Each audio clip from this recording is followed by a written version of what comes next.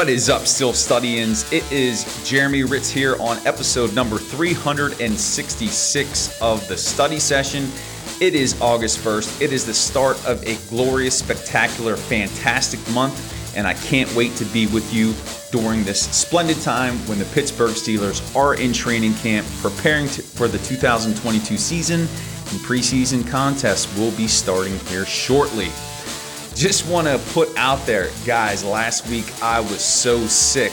On episode 365 of the session, I told you about how I went to the emergency room, had the worst sore throat ever, thought my throat was closing up on me. Turns out I was laid up for the entire week, sick as a dog, and I did not do anything on the session. So my apologies for not following through on the content this past week, but I had to get myself right because big month ahead. Headed to training camp this week. So I appreciate your patience while I was on the mend, and now I am back to you for episode number 366. Again, we are in the heart of training camp. The first full pads practice today happens at 1:55, and the Steelers are actually going to practice Monday through Saturday this week. 155 practices except for Friday night when they're going to have their Friday Night Lights practice at Latrobe High School Stadium. And yours truly will be there Thursday, Friday, and Saturday. Yes, I'll be at that Friday Night Lights practice. We'll bring you a ton of content from camp and can't wait to do that. So practices are underway. Players are going to start thumping today, and it is a beautiful time as a Pittsburgh Steelers fan.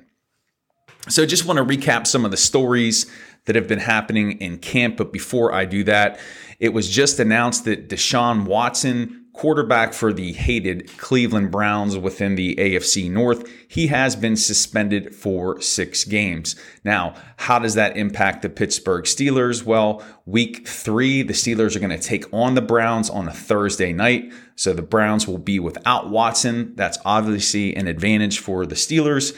And we'll have to see if this suspension is extended. And reading some of the commentary about this suspension, a lot of people are saying that it's a light punishment, too light of a punishment.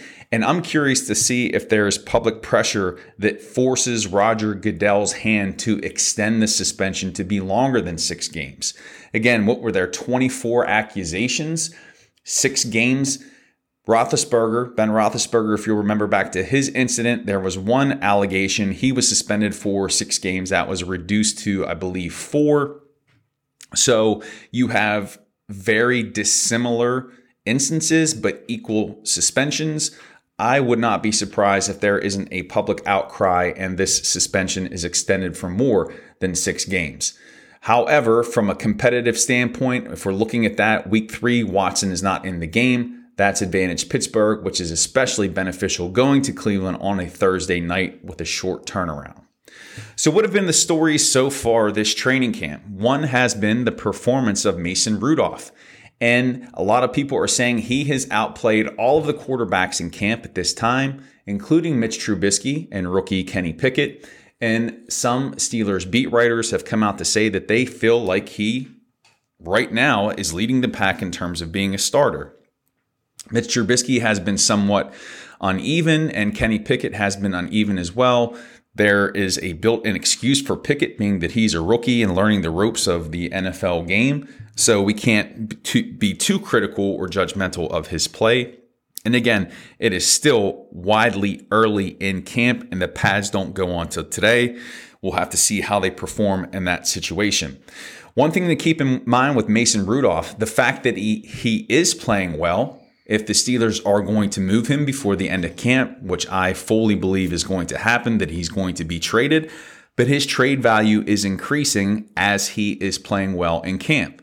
So from my perspective, I hope that he continues to play better, increases his trade value, because prior to the start of camp, I'd said his value can't be any more than a 7th round pick. I just don't see it. A lot of people were saying maybe a 6th or 5th round pick. I didn't believe that prior to the start of camp. However, if he continues to perform well, that is a possibility. So Mason, keep on slinging it. Raise your trade value. I also wanted to mention Peter King, longtime writer for Sports Illustrated, football writer, talked about the quarterback battle in Pittsburgh and said that the job is Mitch Trubisky's to lose, which no surprise there. He was signed as a free agent to come in and be the guy. I still believe that is going to be the case.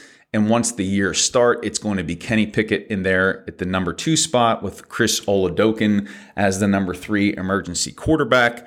I don't believe that it's going to be Mason Rudolph, regardless of how well he's playing or what you're reading in the media. It's Mitch Trubisky's job to lose. So I would agree with Peter King on this topic.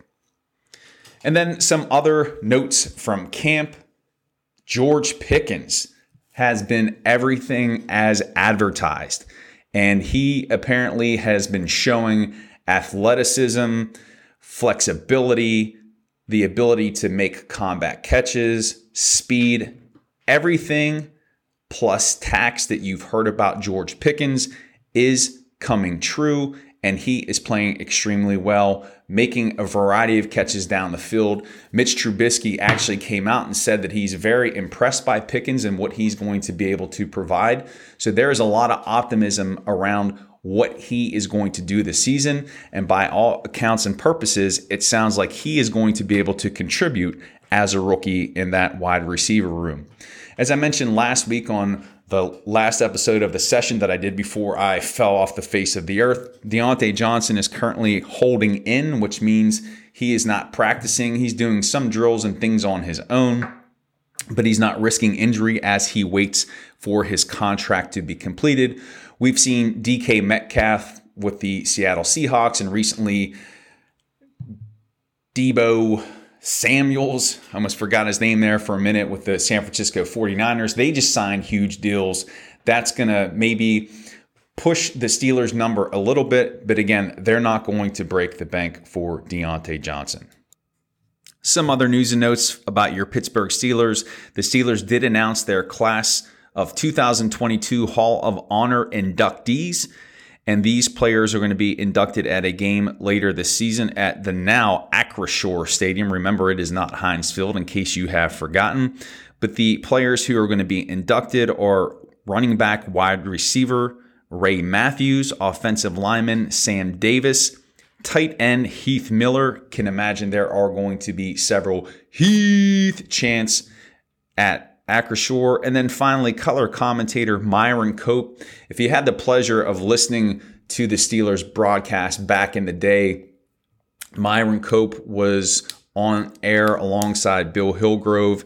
And Myron Cope, if you haven't heard his voice, go YouTube him. He had such a distinct kind of deal. He was amazing, and he is missed in Pittsburgh, but it's spectacular that he is going to be honored in the Hall of Honor for the class of 2022 for your Pittsburgh Steelers.